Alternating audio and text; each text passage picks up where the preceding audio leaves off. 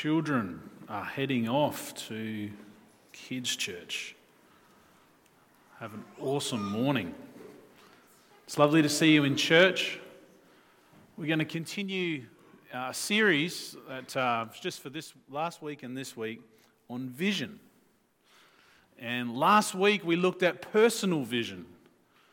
Vision that relates to me, that applies to me.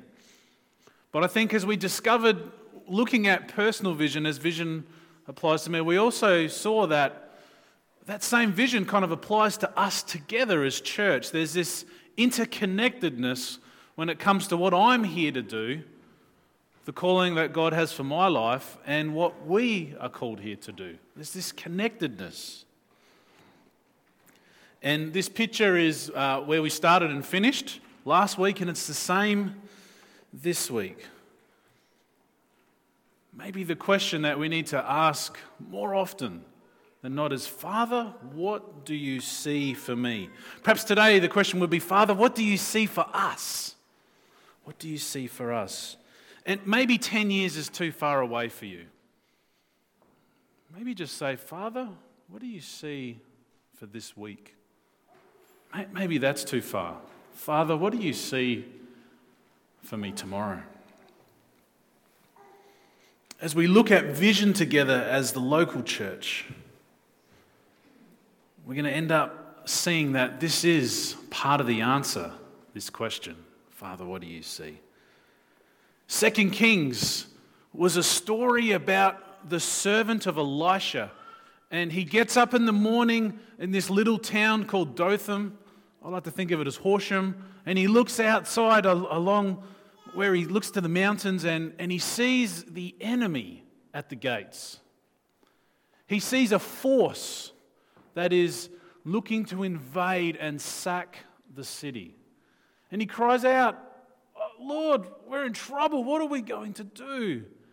And Elisha, just as calm could be, said, who is with us is greater than who is with them.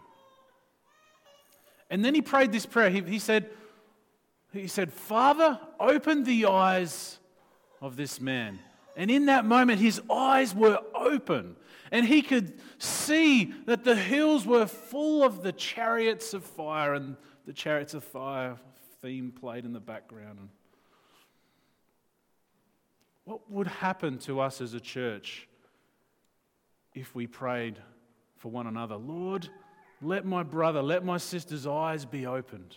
What would happen if we opened our eyes and we saw that all around us we were surrounded by chariots of the heavens' armies? What would that how would that affect us? Would that change how we see and view the world? Vision, in a sense, is promised salvation, that there is more on our side than there is on the enemy's side. So, Heavenly Father, we pray that our eyes would be open today.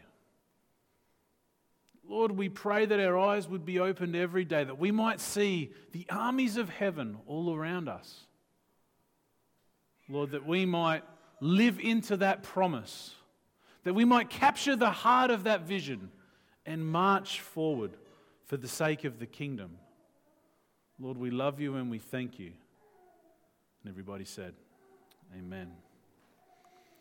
Proverbs is a book of wisdom, and a particular proverb, chapter 18 and verse 10, says something like this: God's name is a place of protection.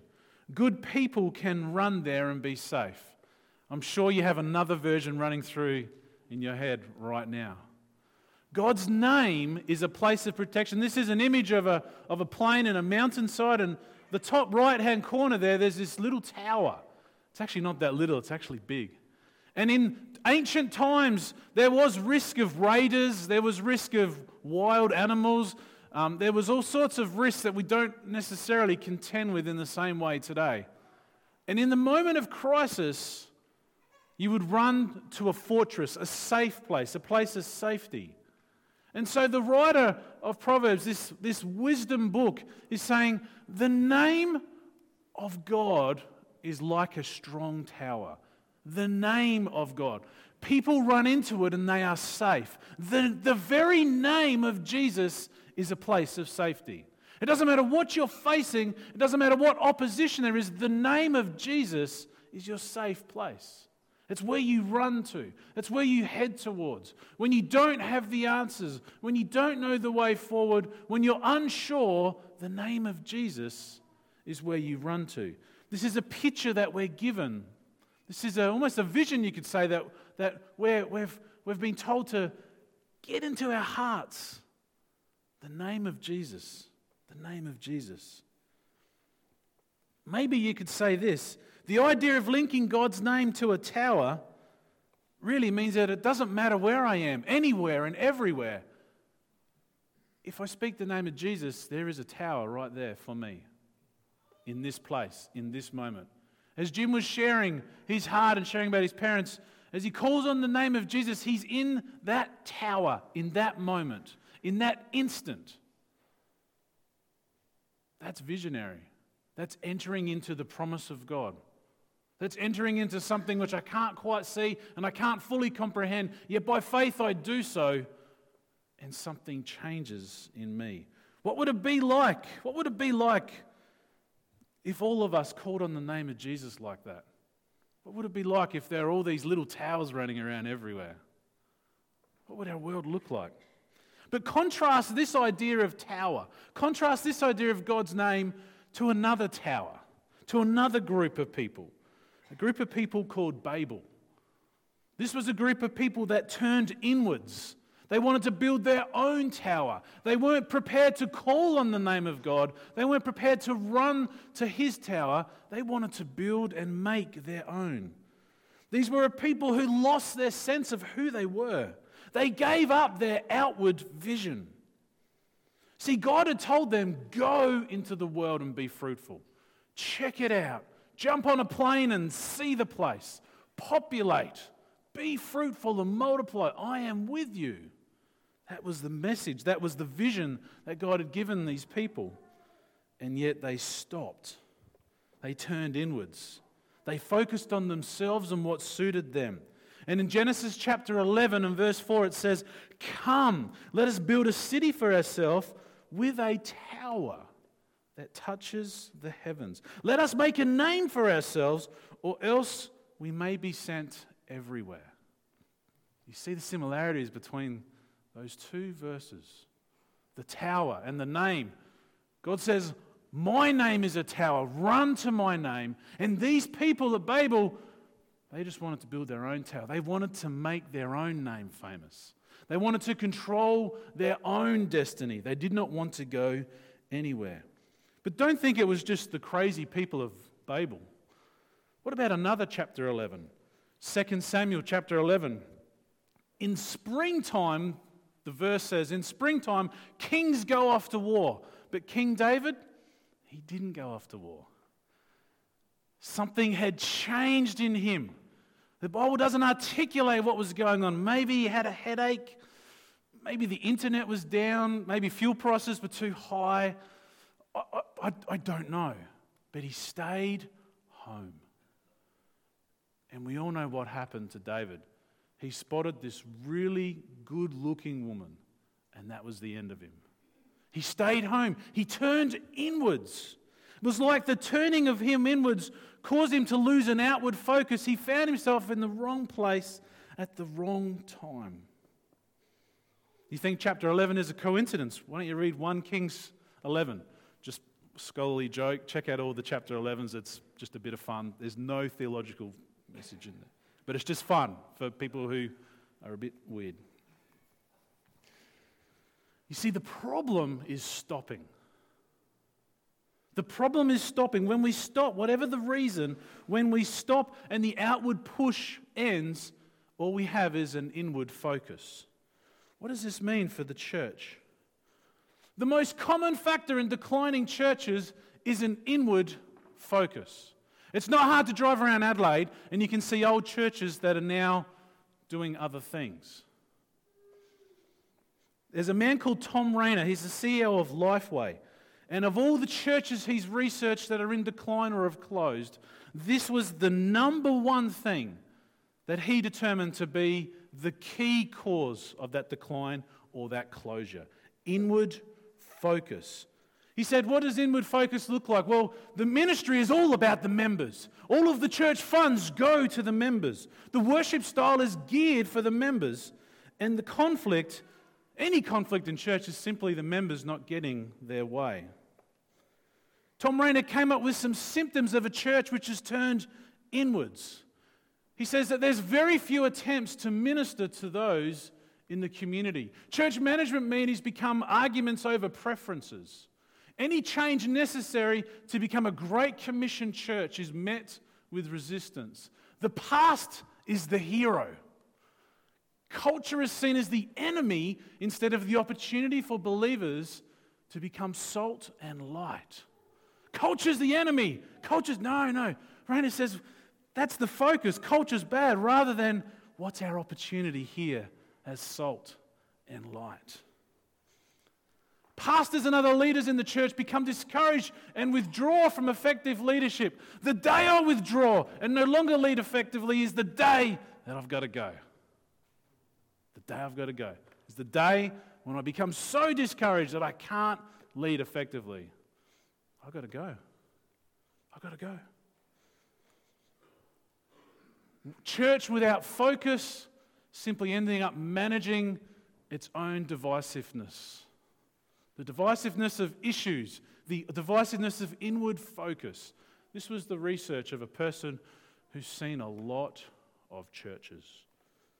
What's the cause? An inward focus is the predominant factor that is consuming time and resources and energy of people in church. See, without a vision, without an outward focus, our tendency is to fall back within. That God has the answer for us. God is on a mission. God has given us a vision for what He sees as the future. He's inviting us, the church, to participate. Yet there is possibility that we could be like Babel and do our own thing, turn to our own focuses. And what we build is simply sold eventually. It's like selling our birthright for a pie and a pea soup at the train station. Inward focus is the antithesis of prophetic vision. See, Proverbs 29:11 says, without prophetic vision, the people run wild. The people run wild. The Book of Wisdom says that an inward focus is akin to running wild. The teaching of God is about teaching the promises of God. The teaching of God, we are blessed because when we enter into the promises of God, it pushes us outwards. It's like our eyes are opened and we can see the armies of heaven all around us. Prophetic vision is critical for halting inward focus. Without prophetic vision, all we do is stop and end up building our own towers. We stop and simply seek to preserve our name and our place and our pride and our influence and our platform. We stop pushing outwards. If you have a look at any church split, any church crisis or disaster, any church problem, at its core, at its emotive primal core, is an inward focus. An inward focus. And this is critical because after all, the sum of the individuals in this place is what we call the church. Is that true?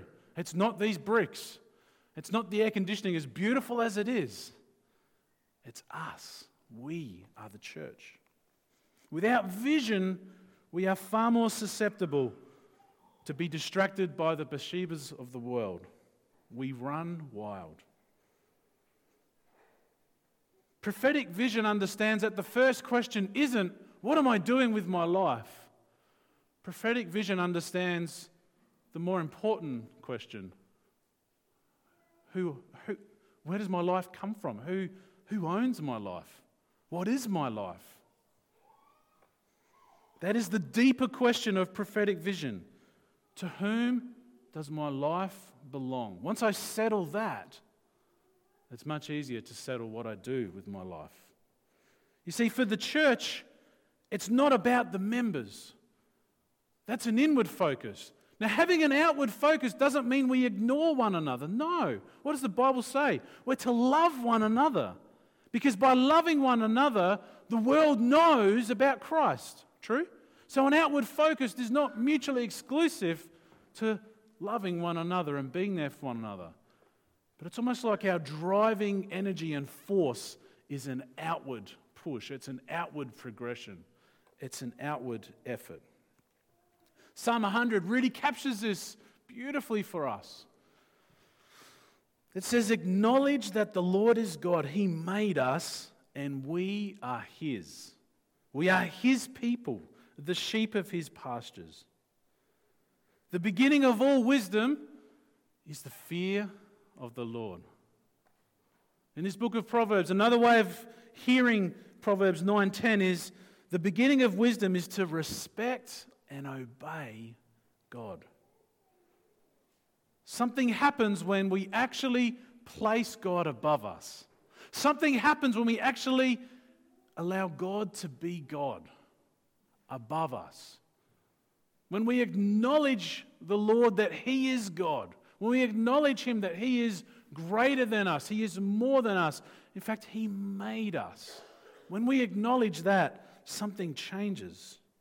We realize that we're His people. We get this imagery that we're like sheep. That's not really the predominant imagery that I want to have, to be honest, in my life. I don't mind eating sheep, if it's gone around in circles for a fair while. But to be honest, the whole sheep thing doesn't really fit in with my general self-imagery. Yet this is the image that the writer of the book of wisdom gives us.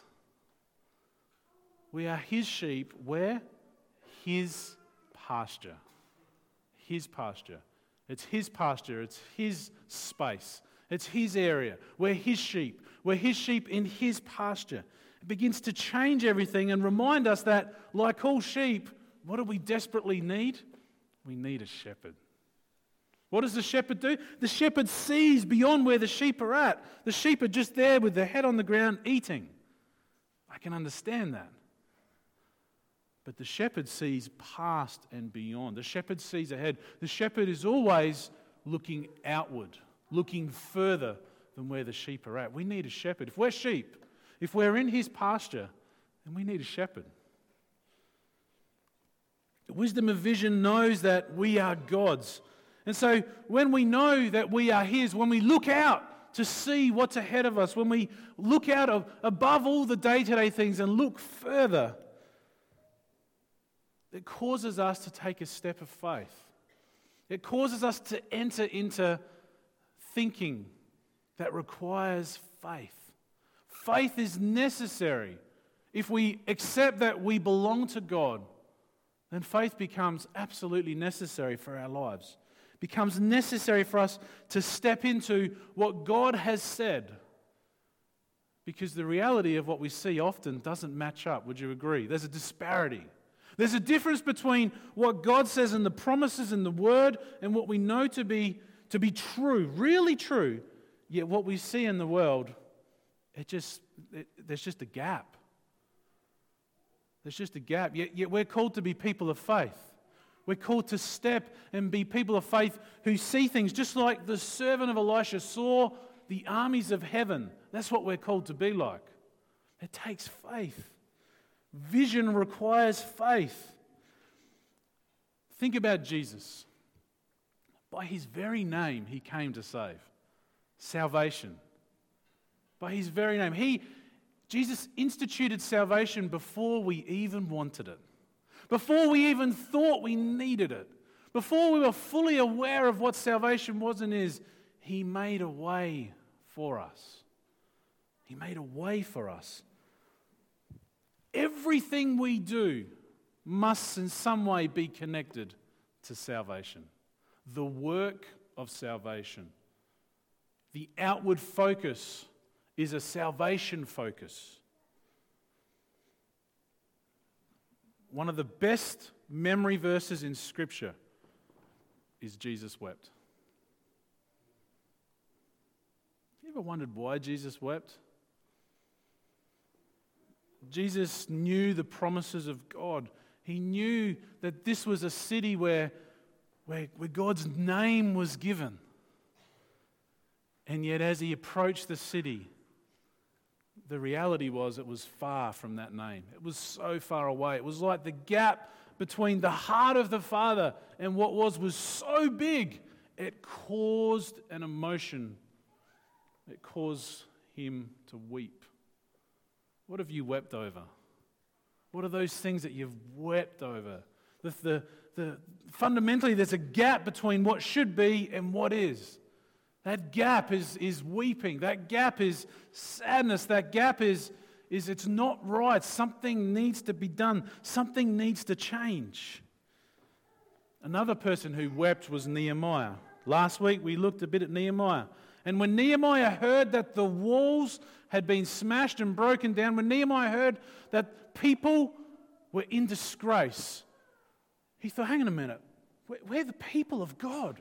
We have these promises that he said that if we turn back and if we obey, then he will bring us back from the furthest places on earth to the place where he's going to put his name. And yet it's not happening. That very fact caused him to cry. He wept. When was the last time you wept? Caused him to cry. This thing that's not right. I know the promises of God, and yet the walls are broken, the people are in disgrace, God's people are in disgrace. Something is not right here. There was a gap. So Nehemiah did something about it. He went to prayer. He planned, and he took a step of faith. And last week we looked at the fact that nowhere I can see when Nehemiah had a dream, Nehemiah, get up and build the wall.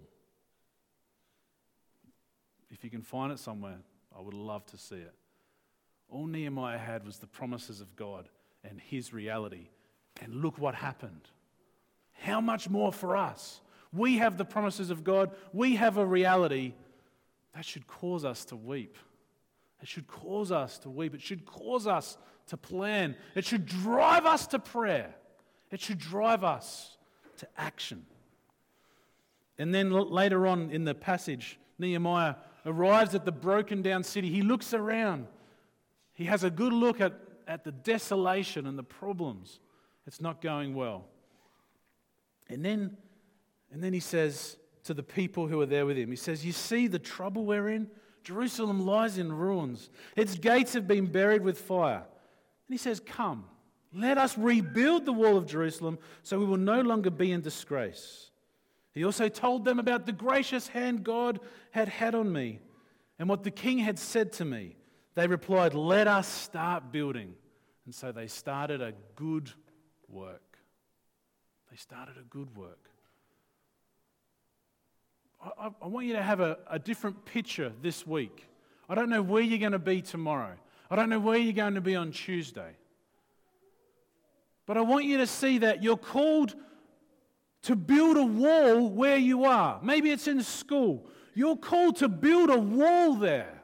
To put up a wall, because inside that wall is where God's name is. Outside the wall, it's not.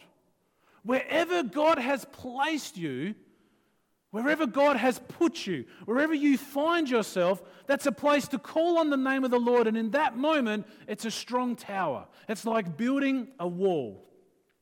A wall. Inside that wall is the kingdom. Inside that wall is salvation. Inside that wall is blessing. Outside the wall, trouble. We're called to go into our workplaces. We're called to go into our families' homes. We're called to go to our neighbours. We're called to go to school, to go to colleges. Wherever you find yourself in business, we're called to build a wall right there, to build a wall. Because inside that wall is the name of God. And that's a strong tower. Now, you can only do that if you really comprehend the promises of God. You can only accomplish that if you buy into the promises of God and what's happening. And Nehemiah records that the people bought into it. The people bought into this vision. And you know what? With a lot of hard work and plenty of opposition, they got the walls up in less than 2 months. Imagine if the public sector worked like that. Maybe 5 Ps might help for all the people who love peace. The promises of God automatically lead to His provision, the provision from God. It's from Him. The promises of God lead to His protection. His name is like a strong tower. The promises of God yet require our participation. God has not left us just to spectate and watch. From the very beginning, He said, go and be fruitful and multiply. We have always been part of God's plan. We have always been part of His mission. We have always been part of what He's called us to do. From the very beginning, we were created to create with Him, to participate with Him. And then something really important here. There are people who search the world for fulfillment and a sense of peace, a sense of pleasure, a sense of, I feel like I've had a good life. I tell you, the pleasure that comes from serving the Lord, the pleasure that comes from knowing that God is pleased is something so powerful, is something so immense that everything else fades away. When Claire sits there in peace, it's because she knows that she's had the pleasure to serve the Lord. Look at her photo just a few weeks ago at Kids Club. She's had the pleasure to serve the Lord and to encourage another generation to follow Him. The pleasure, the genuine, authentic pleasure that we deeply crave. Nowhere else can provide it. No, nothing else can provide that. But Ben, where does that leave us? We're New Testament people, Ben. In the Old Testament a lot. Well, for all you Pauline fans out there, if Paul was standing here today and he was on a mission, I reckon he'd leave us all behind. I just thank the Lord for Barnabas. I don't think Paul would have picked me. I think Paul would have said, get rid of that guy. But Barnabas would pick me. I want you to know that if you think Paul wouldn't pick you, that's okay. Barnabas will pick you. You're picked. You're chosen. Lydia, you are chosen. You're on the team. You're on mission. John, it's not done yet. The puzzles are great. But the prayer that you pray is so more powerful. Christian, the work you do in that hospital, that is great. But as you build the wall in that place, you're saying on this side it's the kingdom of God and I claim it for the kingdom. The promises of God are alive and well here. And I take a stand and I call on His name and it's like a strong tower and people can run into it. Paul said there is no longer Jew or Gentile, no longer slave or free, no longer male or female, for you are all one in Christ Jesus. Part of what makes us one, genuinely one, in a sense of real unity, part of what makes us one is when we fully enter and participate in that command He gave us all as one. In Matthew 28, He said, Jesus said, all authority in heaven and earth has been given to me. Therefore go and make disciples of all nations, baptizing them in the name of the Father, the Son, and the Holy Spirit, and teaching them to obey everything I have commanded you. And surely I am with you always to the very ends of the age. This is a command that He's given to all of us. We're one in Christ because we're His. We're one in Christ because we're on His mission together. We are unified together in this single calling, in this single commission to make disciples. That's you and me. It's not just Shian's job. It's not just Joshua's job to make disciples. It's also Murray's job, and it's Jenny's job. Tamara, it's your job too. We are called into this mission. We are called together, unified, to go into the world and make disciples.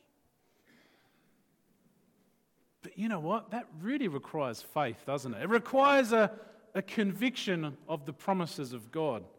It really feels a bit risky at times, would you agree?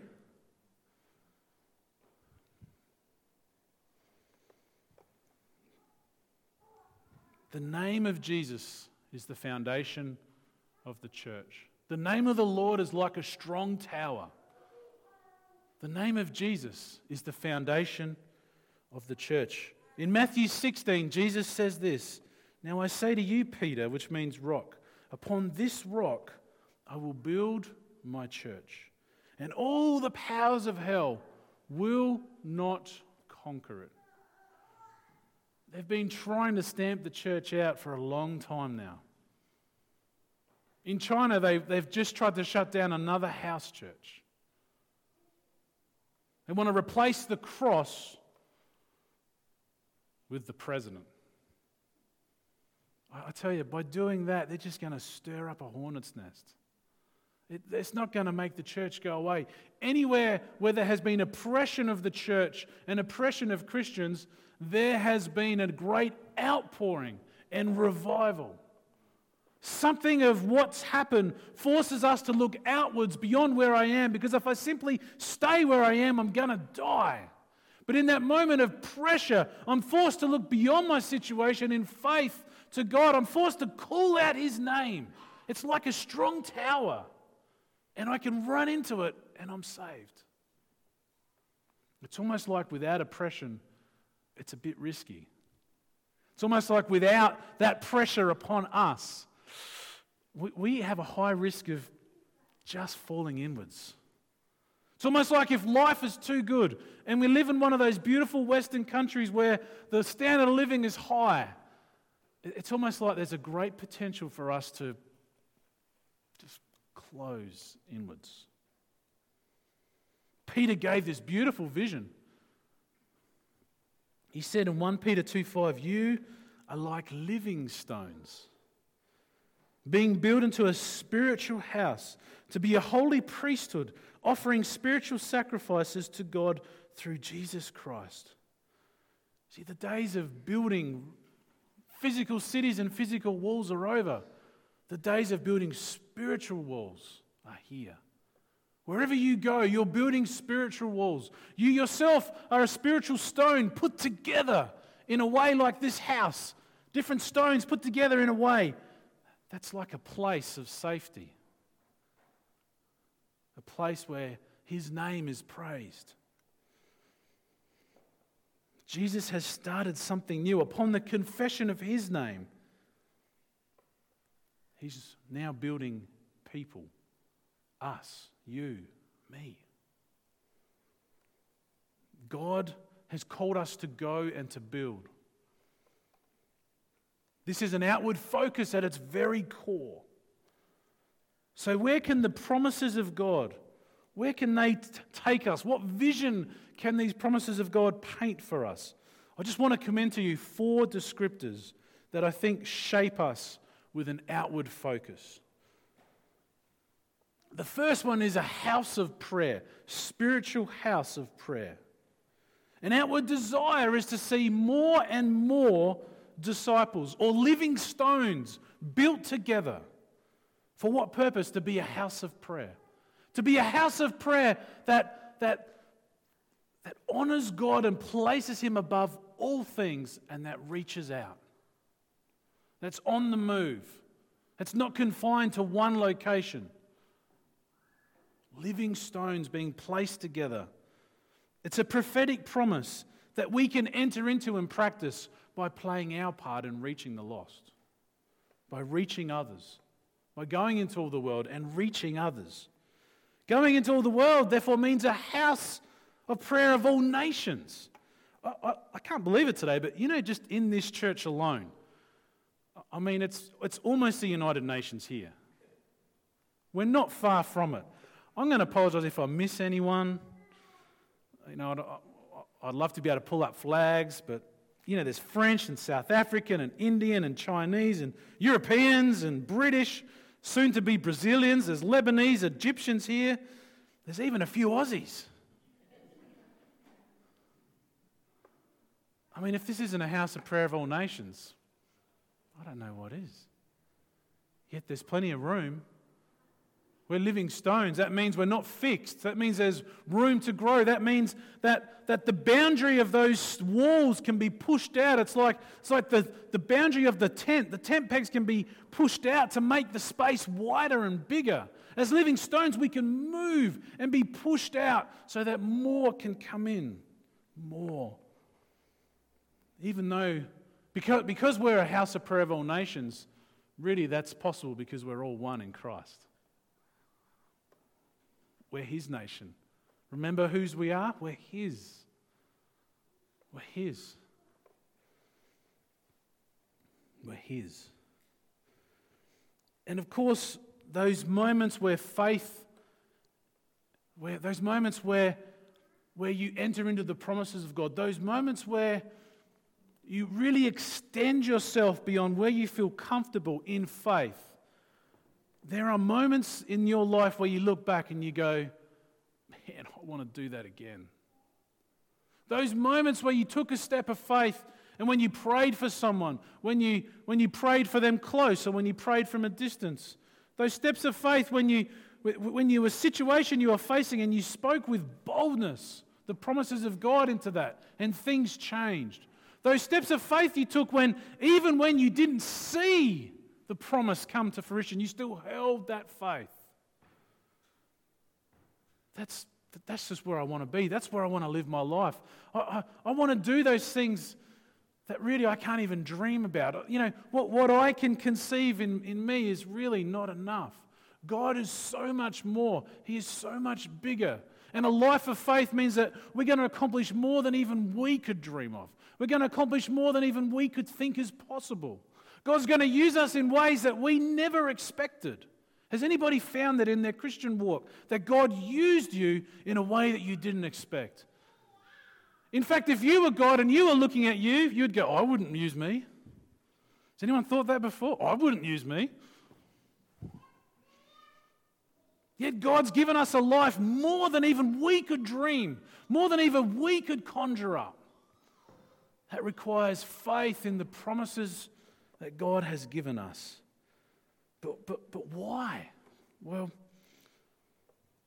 so that we can play a central part, so that we can participate in seeing the brokenhearted call upon the name of Jesus, so that they can find the strong tower, they can enter into the tower, that they can find rescue, that they can be saved. That is the true miracle. The true miracle of someone who wasn't, but now is a disciple. That is the miracle, the salvation miracle, the genuine, fair income, real miracle is when someone goes from, I was once lost, but now I'm found. And the pleasure we have in being connected to that should make us cry. That should cause us to weep. Some of you have family members and the family members are away from God. It should cause you to weep. But not weep in hopelessness, but weep in knowing the promises of God are this, and this reality is there. You pray, you plan, you take steps of faith, you move like Nehemiah moved, and you watch the walls get built. You watch it happen. You watch it happen. You see, this critical aspect of outward movement is essential because Jesus came so that the brokenhearted might be rescued. We were all once brokenhearted. We've been rescued. Don't you want that for your neighbour? Don't you want that for your work colleague? You're not just there to earn a salary. You're not just there to volunteer. You're not just there to perform an administration task. No, you're there so that the brokenhearted can call on the name of Jesus. That's what you're there for. That's why you're placed there. Because the promises of God almost compel you to do so. Everything we do is so that others may call on the name of Jesus. This is much more than what is physically possible. Faith is required. We are all one in Christ. We are a house of prayer, of all nations, calling on the name of Jesus. This place is not just physical, what we see here, no. We are spiritual stones that God is moving all over the place.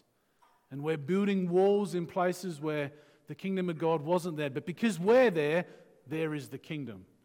Because we're there, there is the tower of safety, His tower.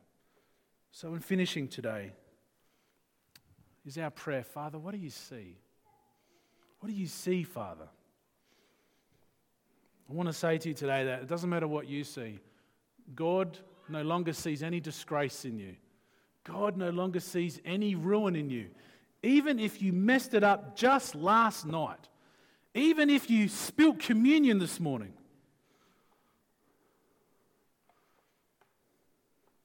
God doesn't see any disgrace in you. There is no ruin in you. Because Jesus, when He came, the effect of His salvation work was almost like removing that separation between us and God. It was almost like you'd imagine a curtain, a huge curtain that blocked us from the presence of God. It was almost like Jesus, His action tore that in two and made a way for us so that we could be in the presence of God forever.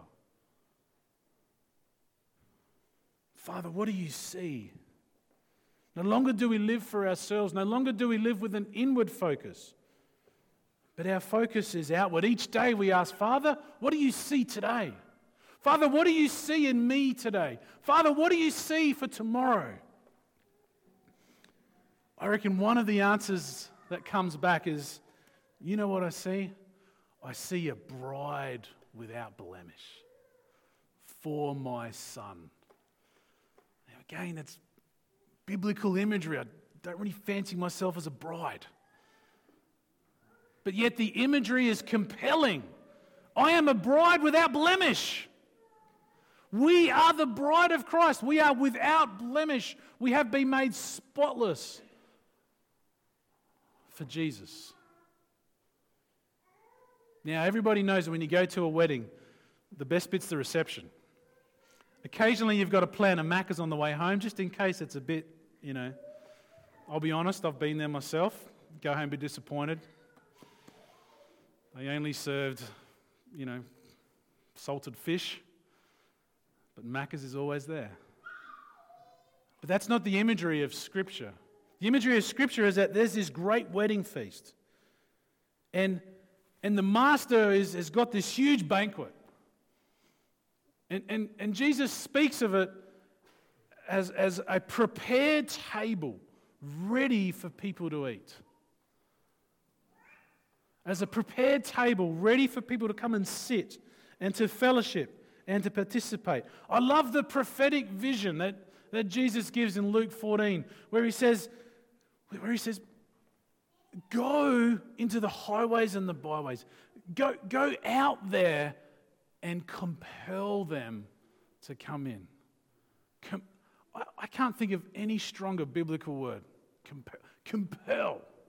Compel would almost mean to go across and pick up Shian and Josh, put them over my shoulders and carry them into the banquet table. Because once they taste the table, once they get close enough and can see, once they can really see how genuine and passionate I am, once they really get that, then they're faced with a genuine choice.